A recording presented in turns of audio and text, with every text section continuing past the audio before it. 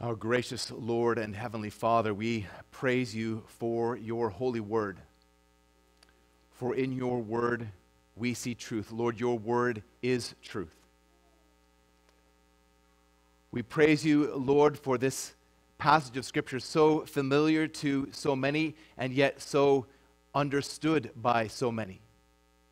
We pray, Lord, that through the power of your Holy Spirit you will open our eyes to the truths that are contained in this passage. That you would help us, Lord, to see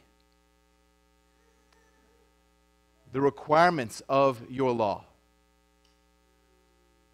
Help us, Lord, to see our complete and utter inability to obey your law. And help us, Lord, to turn to Jesus Christ in repentance and faith, walking in obedience through the strength that we receive by your Holy Spirit. Amen.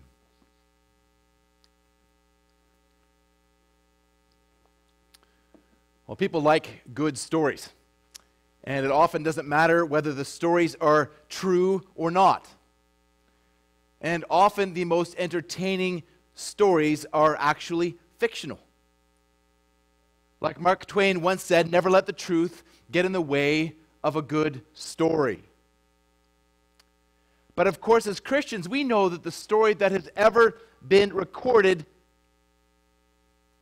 is the 100% true events of redemption history as we read in Holy Scripture. But in the Bible, there are many stories that are actually fictional. But before you come up here and drag me out of the pulpit, let me explain what I mean. Please don't take my statement out of context. Don't misunderstand me. Within the Gospels, we see that Jesus repeatedly tells fictional stories. Jesus is the master storyteller. It makes sense. Jesus is the master at everything except sin. But Jesus doesn't use his stories, in this case his parables, to entertain. He uses them to teach. He uses them to teach. The word parable means comparison, or literally a throwing beside. And we touched on this briefly back in Luke chapter 5, where parables are essentially brief, illustrative messages using elements that would be familiar. They're evocative to the minds of the hearers. Now, Luke is going to focus a great deal on the parables of Jesus, especially in this middle section of Luke's gospel account, as Jesus has now set his face towards Jerusalem. There are 18 parables that are unique to Luke in this gospel account. And the vast majority of the parables that are in Luke's gospel account are found here in this section. But there are other parables that are briefer. Especially when we think of the ones like those recorded in Matthew. The kingdom of heaven is like a treasure hidden in a field, which a man found and covered up. And then in his joy, he goes and sells all that he has and buys that field. That also is a parable. Well, using the term parable, but in the more narrow sense, in the sense of an illustrative story, and these are the ones that we see here most of the ones we see here in Luke in this middle section, take place again as Jesus is journeying towards Jerusalem from almost the end of Luke 9 to almost the end of Luke 19. Again, 18 of these parables are unique to Luke, and many of them are very familiar to us. Many of them are quite popular even in the broader church. Well, this one, the one that is so-called parable of the Good Samaritan, is probably up there with the parable of the prodigal son as one of the best known of Jesus' parables. But this one, the one that we're going to be looking at this morning from Luke chapter 10, 35 to 37, although it's one of the best known, it is probably also one of the most poorly understood.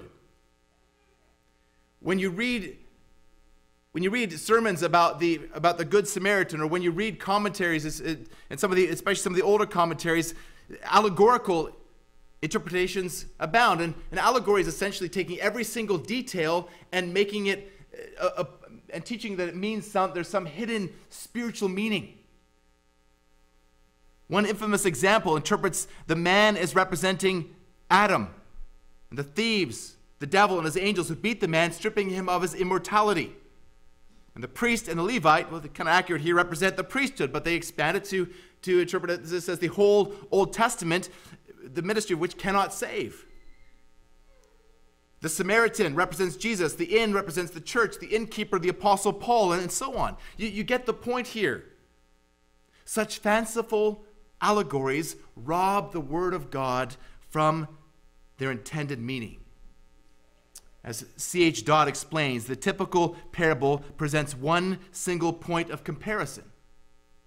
The details are not intended to have independent significance. There aren't all kinds of hidden meanings in the parables. There is one clear meaning, and that is certainly the case here in the so-called parable of the Good Samaritan. But it's not just allegorical interpretations that rob this parable of its intended meaning. This parable is often misinterpreted and misapplied. The term Good Samaritan is part of common parlance. We use this word quite often as a compliment to somebody who does extraordinary good deeds, who really goes out of their way to help others. We call them a Good Samaritan. Some would suggest that this parable is about tearing down walls between enemies. Well, it's the right principle, but from the wrong passage. There's plenty of other passages that talk about the gospel tearing down walls between enemies, but not this one. Others suggest that this parable is to strive towards social justice. Well, these interpretations and many others like it are actually putting the proverbial cart before the horse, forgetting that these things are a fruit of the gospel. We don't focus and make these things central, but they are the result of who we are in Christ. Many organizations have modeled themselves after these faulty understandings of this parable. Everything from affordable housing initiatives to international crisis relief, to aged care facilities, and even RV clubs name themselves after the Good Samaritan. But many of these completely miss the point of this parable and miss the point of the gospel. Jesus is not saying, be like this Samaritan. And really, this parable shouldn't actually be even titled the Good Samaritan. Now, this passage is about love. And it's true, like my title says, you can't love by yourself. But in choosing that title, I chose to be deliberately ambiguous. I wanted to make a point. Jesus is not teaching here that you cannot love if you shut yourself off from everyone else. If you shut yourself off from the rest of the world. Though again, it's true. Rather, Jesus is teaching here that your love is not good enough. You will never love as God's moral command requires. Your love is not good enough, period. You can never love the way God commands. In fact, you can widen the application so you can never do anything as well as God commands them to be done. You cannot do anything in order to be saved. Now, this passage before us is really breaks down into 2 points, really grounded on 2 questions. And both of these questions are asked by a scribe, one who has actually set himself in opposition against Jesus.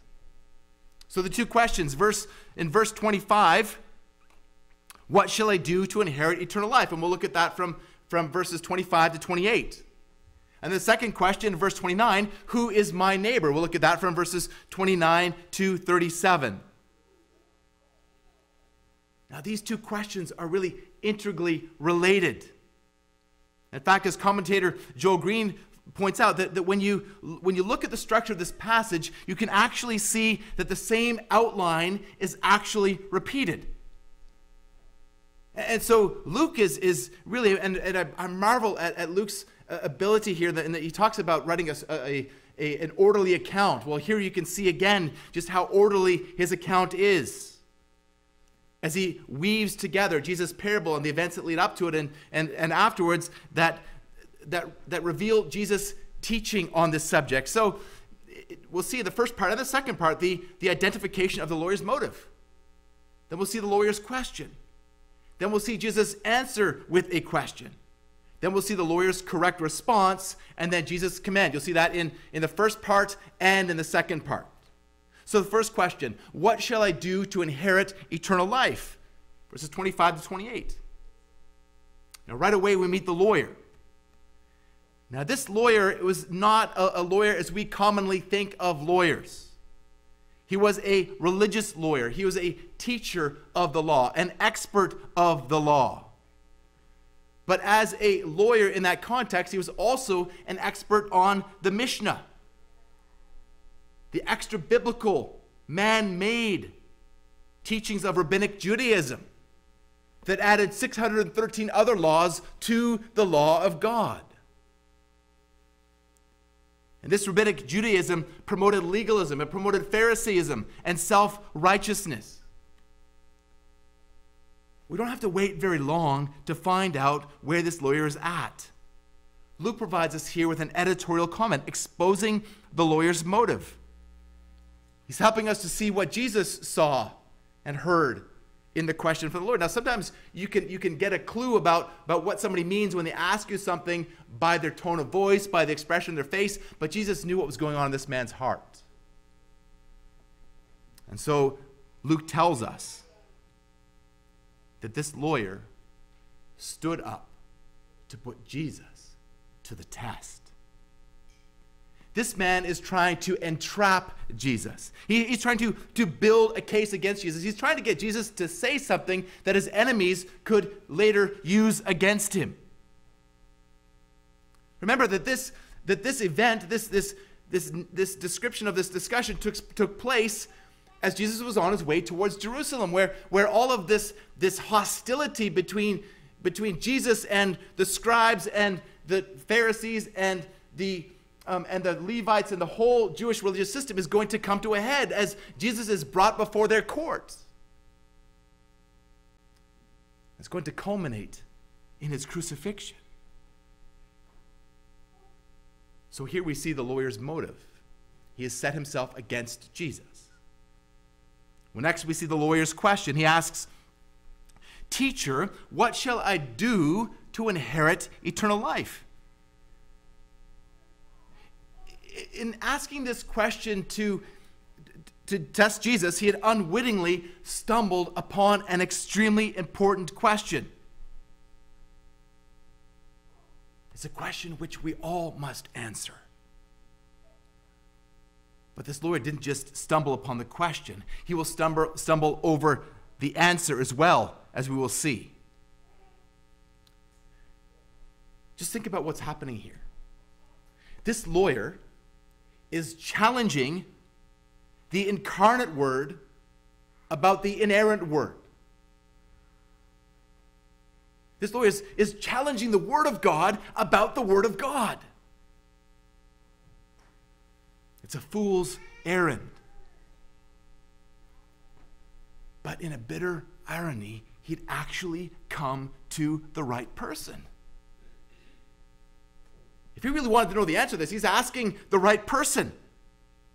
He's coming to the one who could not only answer the question, but the one who is the answer to the question.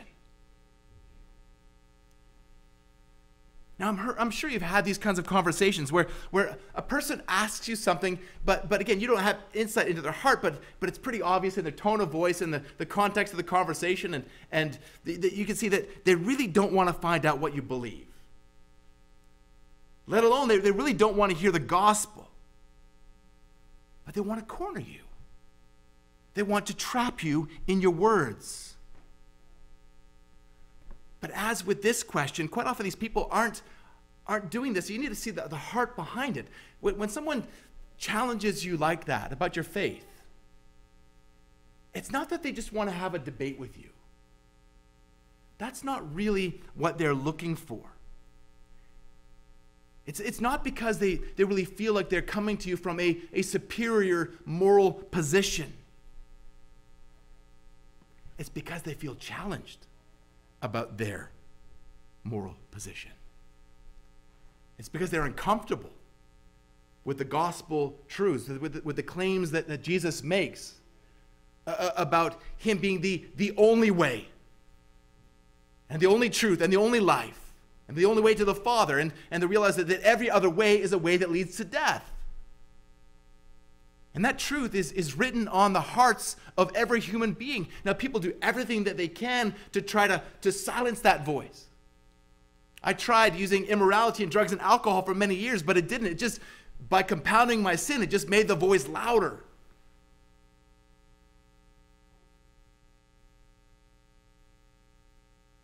Again, as I say so often, there is no such thing as an atheist, only anti-theists. So this lawyer feels uncomfortable with Jesus and uncomfortable with his teaching.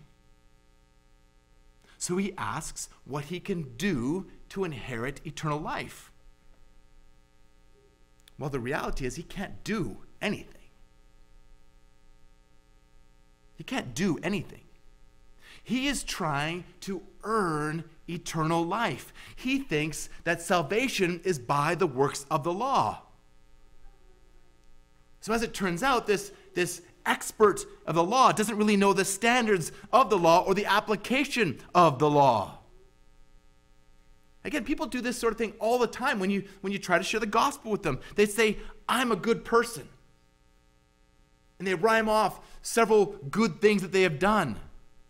They see themselves as the good Samaritan. They think that they are the hero of their story. Well, now we see in verse 26 how Jesus answers the lawyer's question with a question. And again, answers the question with a question. Make note of that. If somebody asks you an awkward question, you're not obligated to answer that question. Sometimes it's better, as Jesus so often does, to answer their question with a question.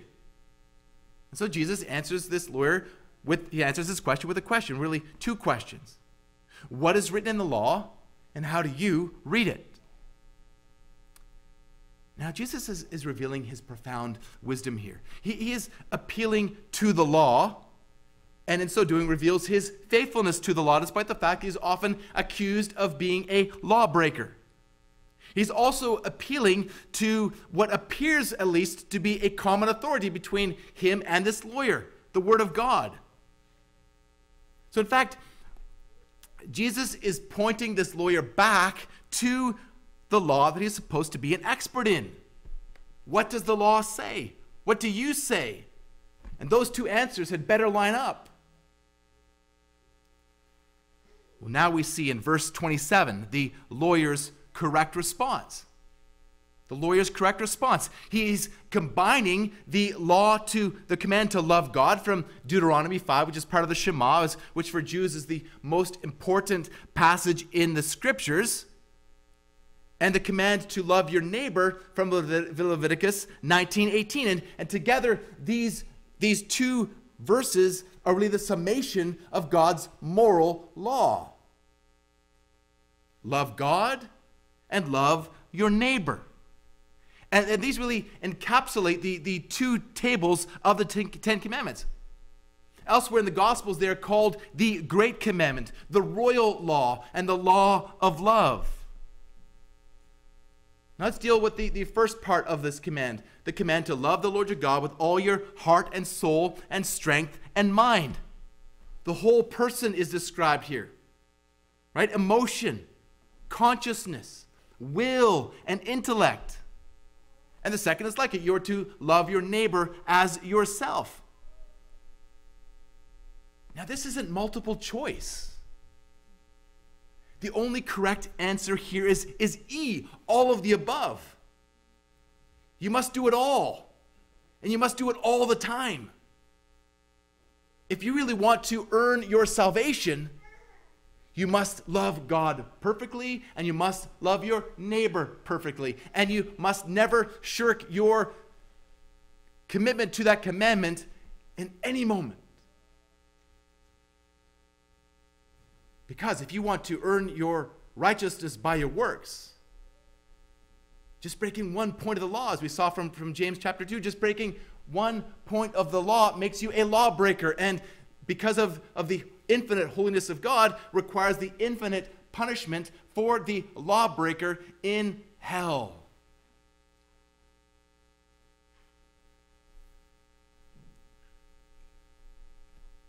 So the command to love God and the command to love neighbor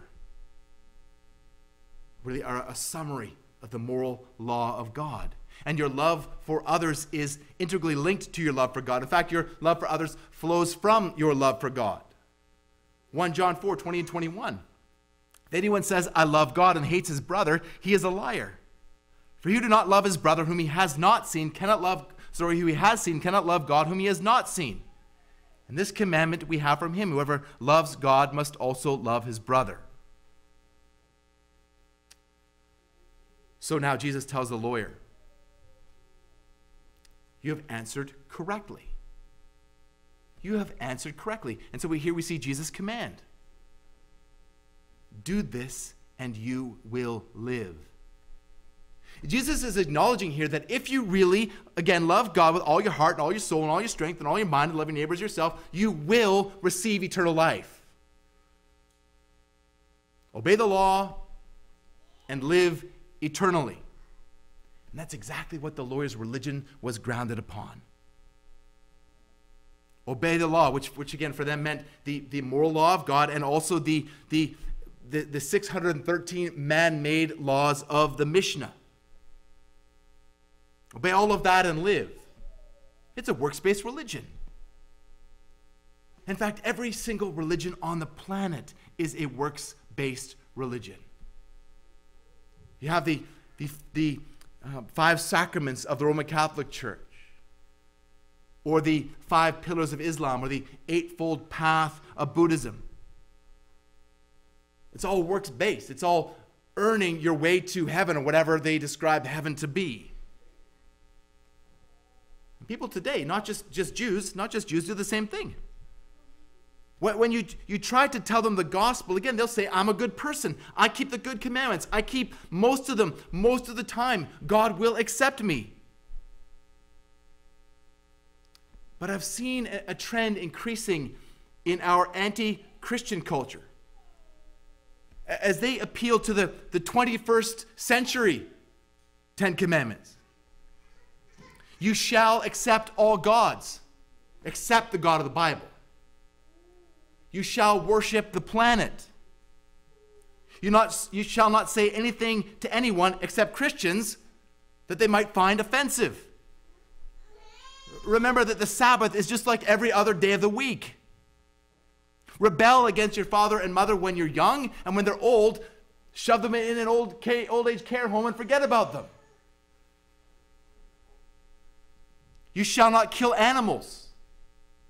Killing people is okay as long as it's for entertainment purposes in movies and games. You shall embrace whatever expression of sexuality you want and celebrate others doing the same. You shall not steal from the planet. Refer to second commandment. You shall not bear gospel witness to anyone. You shall not covet. Just buy whatever you want using your credit card, using Amazon 2-day delivery.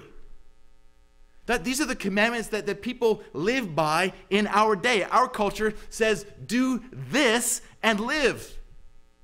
Don't do this and you'll be canceled.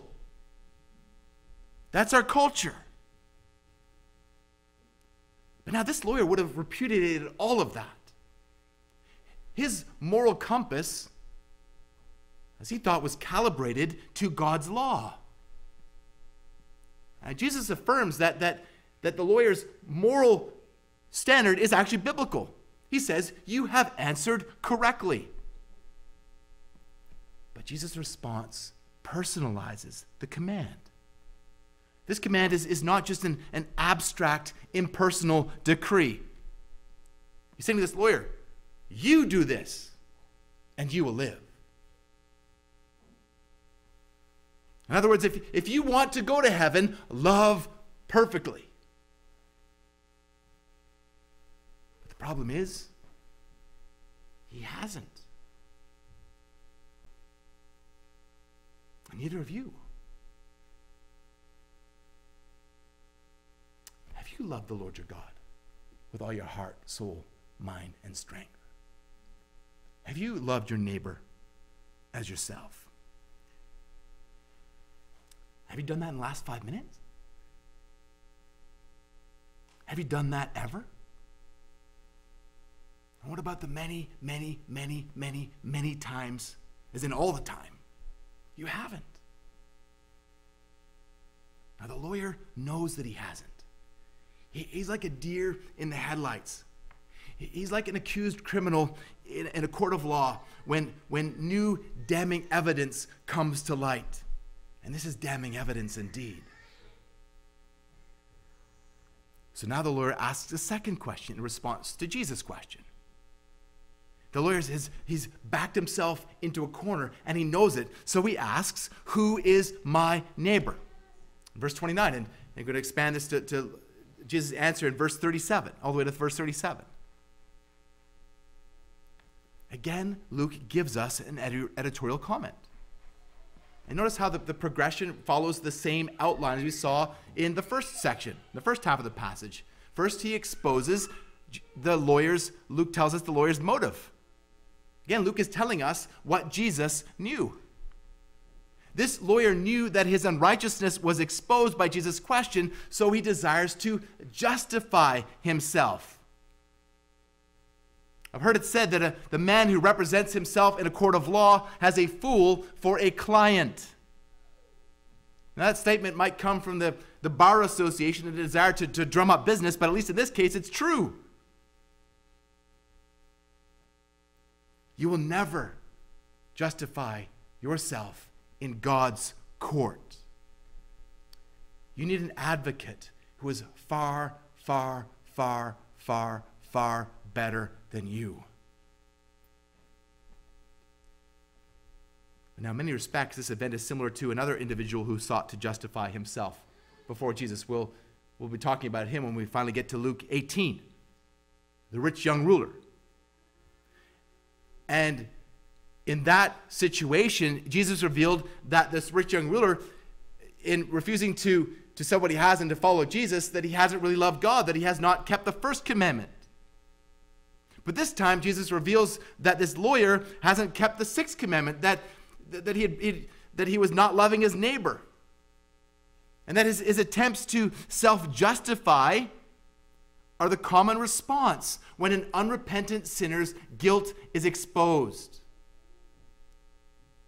The unrepentant sinner wants to escape the feelings of guilt, so they try to convince themselves that they haven't been as bad as it seems, that they have some excuse, or that the standard of morality is not as high as it seems. Now, this lawyer tries the last one. He tries to diminish the command so that he isn't obligated to obey. Again, we see a parallel with the first half of this passage, the lawyer's question. He responds with a question. Who is my neighbor? Now, he should have simply acknowledged his guilt and asked for forgiveness, but instead he sought to justify himself. Now, he should have known what the requirement of the law is, because neighbor love is clearly taught in the Old Testament. There are commands about loving the sojourner as you love yourself from Leviticus 19:34. There are commands about loving your enemy, like in Exodus 23, 4 and 5, that speak of helping your enemy by rescuing his animal. And an expert in the law should have known that. But the Jews, instead of loving their neighbor, they went to the other extreme. They went to the extreme of avoiding their neighbors altogether, of isolating themselves from their neighbor. And Paul is going to indict the Jews for their disdain of the law, for this very thing in Romans 2, verses 23 to 29. Verse 23, you who boast in the law dishonor God by breaking the law. And this lawyer is asking here about the least amount of obedience that is required. But Jesus requires perfect obedience. The lawyer hopes that Jesus is going to reduce the ethical requirements, but Jesus doesn't. Rather, Jesus shows that love is far more demanding than the lawyer realizes.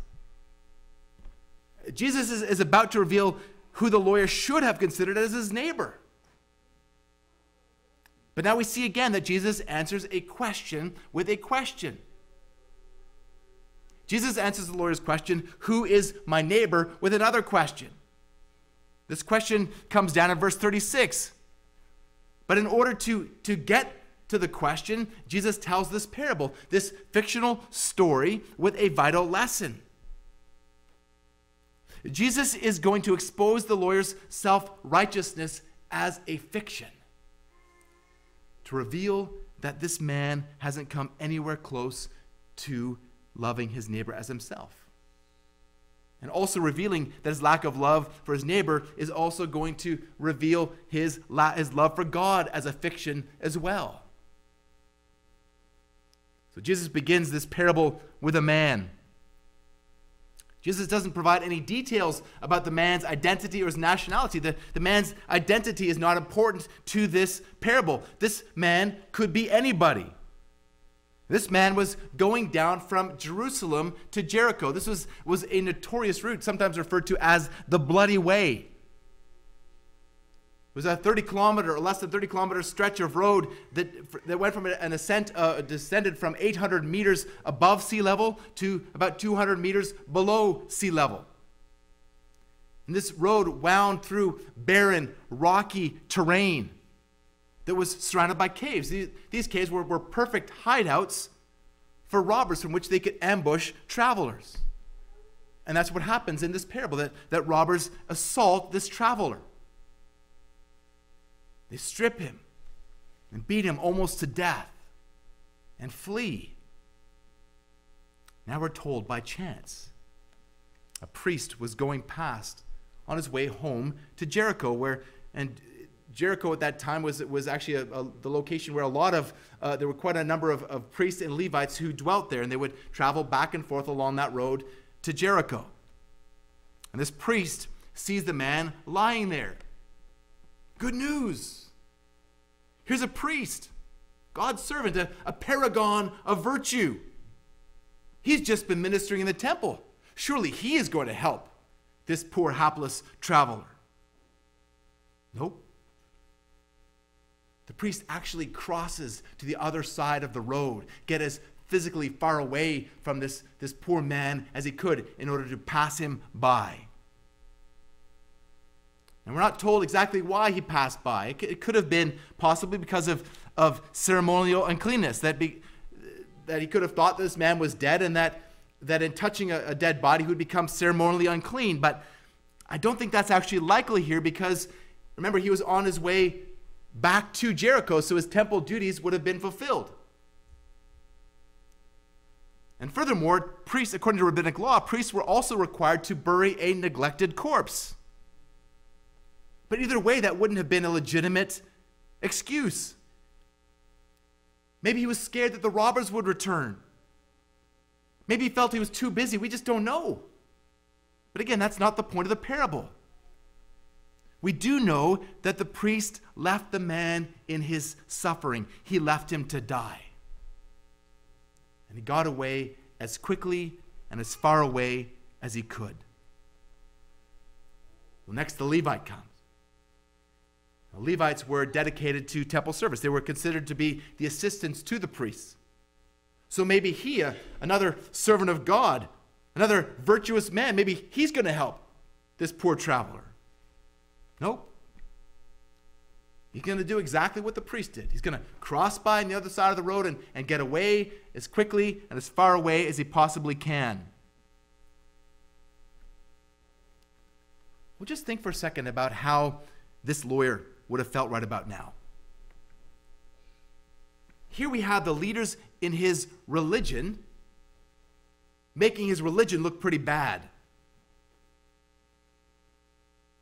And the question remains, who will love this dying man? Well, the lawyer and others listening probably would have expected Jesus to say that a layperson came next. That this parable was denouncing the religious establishment. But Jesus was actually doing a whole lot more. It is going to be a sharp critique of the religious establishment. But it's going to be a sharp critique of the whole system of works-based righteousness. The lawyer and anyone else within earshot would not have expected who would next come down the road in Jesus' parable.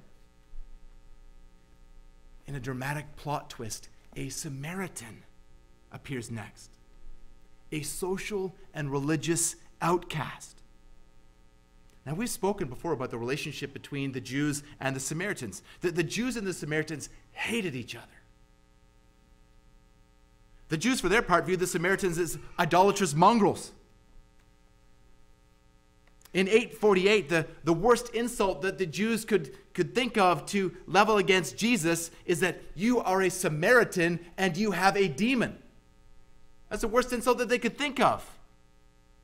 But the Samaritans didn't feel any better about the Jews. And so the lawyer would never have expected a Samaritan to be the one to help.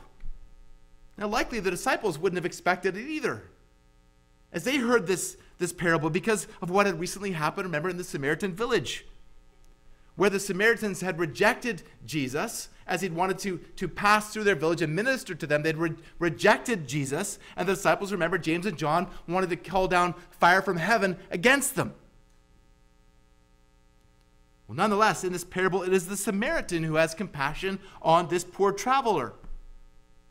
His compassion and his obedience to the command to love your neighbor is in sharp contrast to the disobedience of the priest and the Levite. I'd like to have seen the look on that lawyer's face when Jesus said, Samaritan.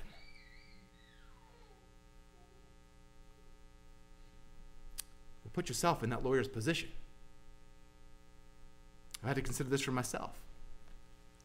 What if instead of a Samaritan, the Lord put somebody there who has treated you poorly?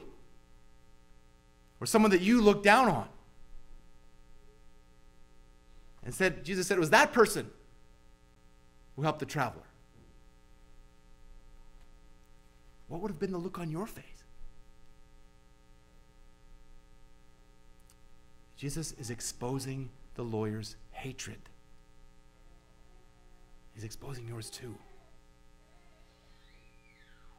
Jesus is showing that neighbors are found everywhere, among any ethnic group, any religious group, and any group at all. Neighbors are even those that you consider enemies.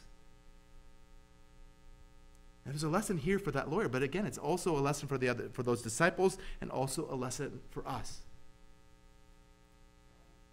So then in verses 33 to 35, Jesus goes into detail describing the Samaritan's care for the man. And with every step, this Samaritan is distancing himself from the religious Jews, from the priest and the Levite. Instead of disregarding the traveler, the Samaritan has compassion on him. Instead of crossing by on the other side of the road, the Samaritan went to him. Instead of failing the man, the Samaritan helped him. And the Samaritan helped this traveler in exemplary ways. He applies oil to soothe the wounds and wine as an antiseptic. And the Samaritan bandaged the man with what must have been some of his own clothing, his own material, because remember, this man had been left stripped. The Samaritan put the man on his own animal. And for a Jew, that would have meant that the animal was now unclean. The Samaritan took a man to an inn. And even once he got to the inn, he continued to help the man. provided for the man out of his own funds. And when he had to leave, he gave the innkeeper 2 denarii, which would have been enough to provide for the man's care for at least 3 weeks. In fact, the Samaritan told the innkeeper that if there's any extra, he would pay that too. He wrote a blank check, saying, whatever this man needs, I want to foot the bill for.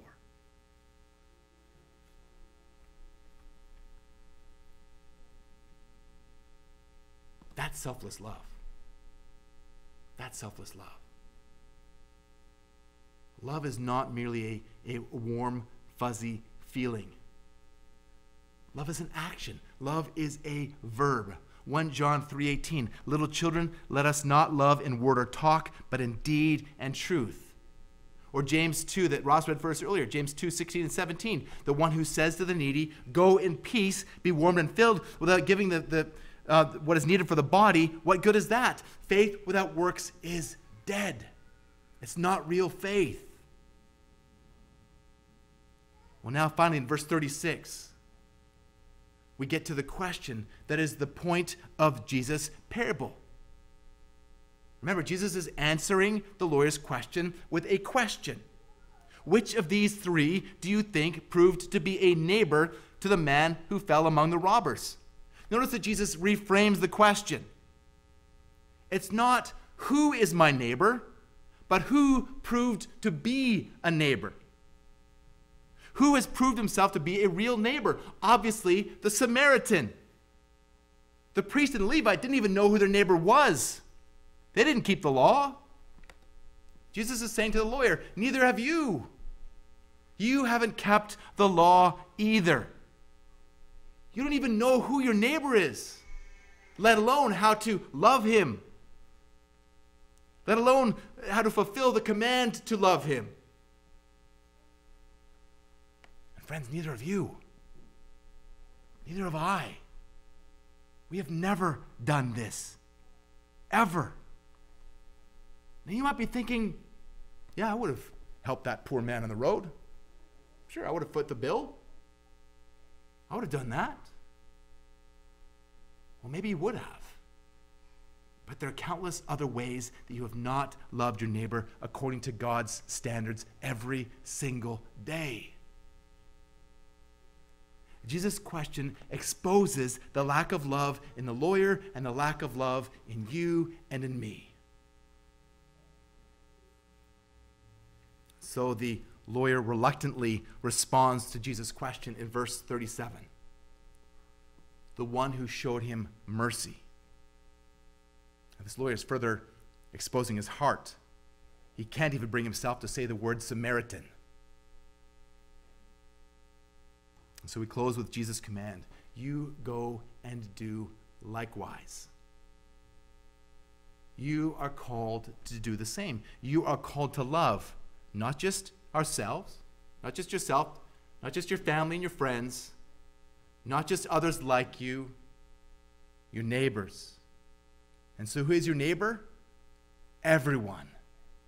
Everyone is your neighbor. The whole human race is your neighbor.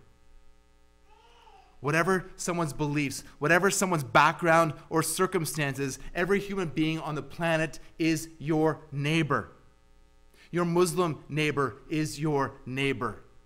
Your immoral neighbor is your neighbor. Your drug-addicted neighbor is your neighbor. Your liberal neighbor is your neighbor. And any of them can respond to God by his grace. You need to share God's grace with them by telling them about God's grace. Your neighbor is also that needy child halfway around the world. Your neighbor is that baby in the womb who's about to be aborted. Your neighbor is that young girl, a victim of human trafficking. Your neighbor is that woman on that website. And how can you help them? You may never meet them, but you can pray for them. You may never meet them, but you can look for practical ways to help them. But your failure to love reveals your need for a Savior. Even as Christians, Our failure to love proves the fact that we still need a Savior. You cannot love by yourself. You need God's forgiveness for your failure, and you need God's strength to love. Those who are saved are commanded to love. The command to love is real. The command to love is eternal. You must love, but just because you won't measure up doesn't mean that you can give up. Christian, strive through the strength that God provides to love.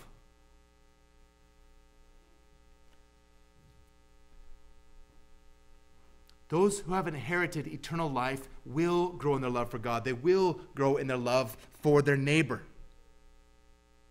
But again, you can't do it by yourself. But you will begin to love your neighbor as yourself by God's strength through the power of the Holy Spirit indwelling you as a believer. So Jesus says, go and do like the Samaritan. But the Samaritan isn't the point of the story. Yes, the Samaritan came closer than the lawyer, but the Samaritan isn't the standard. The Samaritan isn't good. The Good Samaritan doesn't exist. Now, I'm not saying there are no good Samaritans. I'm saying there are no good people. There are no good people. No one is good except God alone. Luke 18:19. Now, earlier I said that every religion is works-based. You understand that Christianity is works-based as well, don't you? But in Christianity, Jesus Christ did all the work. Jesus Christ did all the work. You can't do anything to inherit eternal life. In fact, even the choice, the lawyer's choice of the word inherit is telling. In order for you to inherit money from a relative, what do you have to do? Nothing. What does the relative have to do? Die. You can't do anything to inherit eternal life. Eternal life is the gift of God by His grace. For those who through the power of the Holy Spirit turn from their sin and place their faith in Jesus Christ as their Lord and their Savior. This parable is meant to point the lawyer and us to Jesus, to the only one who can love perfectly, to the only one who has truly kept the moral law of God, to the only one who has loved the Lord his God with all his heart, soul, mind, and strength, to the only one who's ever loved his neighbor as himself. And Jesus did it all the time, perfectly. So this parable is meant to destroy self-righteousness and reveal the need that we all have to trust in Jesus Christ, that by faith his perfect righteousness is credited to your account. And to trust that by faith your sin was placed upon him as he died in your place. Now, if you could do this, if you could love God perfectly, if you could love your neighbor perfectly, you would earn salvation. But you know you can't. You know that you cannot obey God's law. But the law is not the problem. You are the problem. I am the problem. The commandment of the Lord is pure, enlightening the eyes. Psalm 19:8.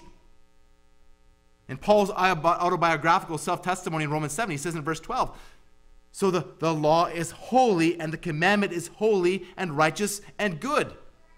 And in verse 14, for we know that the law is spiritual, but I am of the flesh, sold under sin. And Paul concludes Romans 7 with this question, wretched man that I am, who will deliver me from the body of death?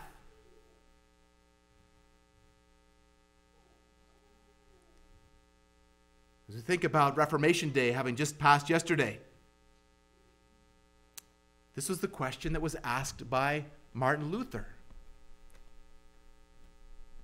a Roman monk. who strived for righteousness,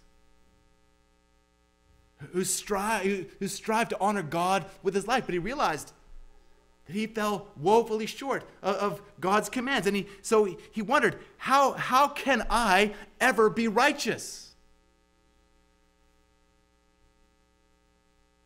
And then in God's providence, he stumbled across the words of Romans 1, 16 and 17, the verses that sparked the Protestant Reformation. For I am not ashamed of the gospel, for it is the power of God to everyone who believes, to the Jew first and also to the Greek. For in it the righteousness of God is revealed from faith for faith, as it is written, the righteous shall live by faith. The righteous shall live by faith. Luther's conclusion is the same as Paul's conclusion in Romans 24 and 25.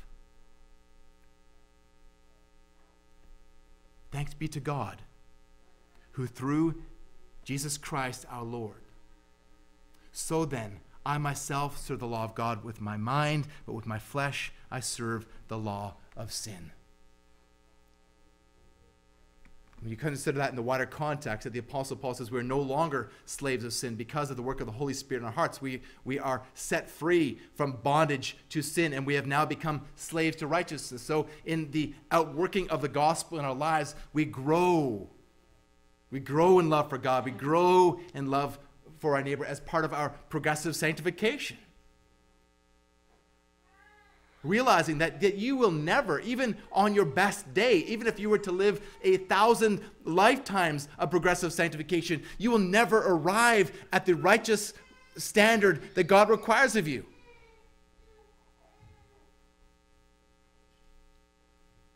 But you and I, brothers and sisters, we look by faith at the one who did, and at the one who died in your place and mine, and the one who lived in your place and mine, our Lord Jesus Christ. Let's pray. Lord Jesus, we praise you for who you are. We praise you, Lord, for your great grace. We praise you, Lord, for living the life that we have never lived. We praise you, Lord, for dying the death that we deserve to die. We praise you, Lord, that you have revealed your holy commands to us. And that shows us how you would have us live. That shows us how we fall woefully short of that standard. And yet, Lord, we also see from your word that you died in our place, and that the righteous requirement of the law was fulfilled by you for us. Help us, Lord, we pray, by your grace and for your glory, to look to you in faith and confidence that we have been credited with your righteousness. And then help us, we pray, as your people who are called by your name, Lord, to by your grace and for your glory, to walk in obedience. Help us, Lord, to love you. Help us, Lord, to see who our neighbor really is. And help us, Lord, to love our neighbor for your glory and for the building of your church. We pray this in your holy name. Amen.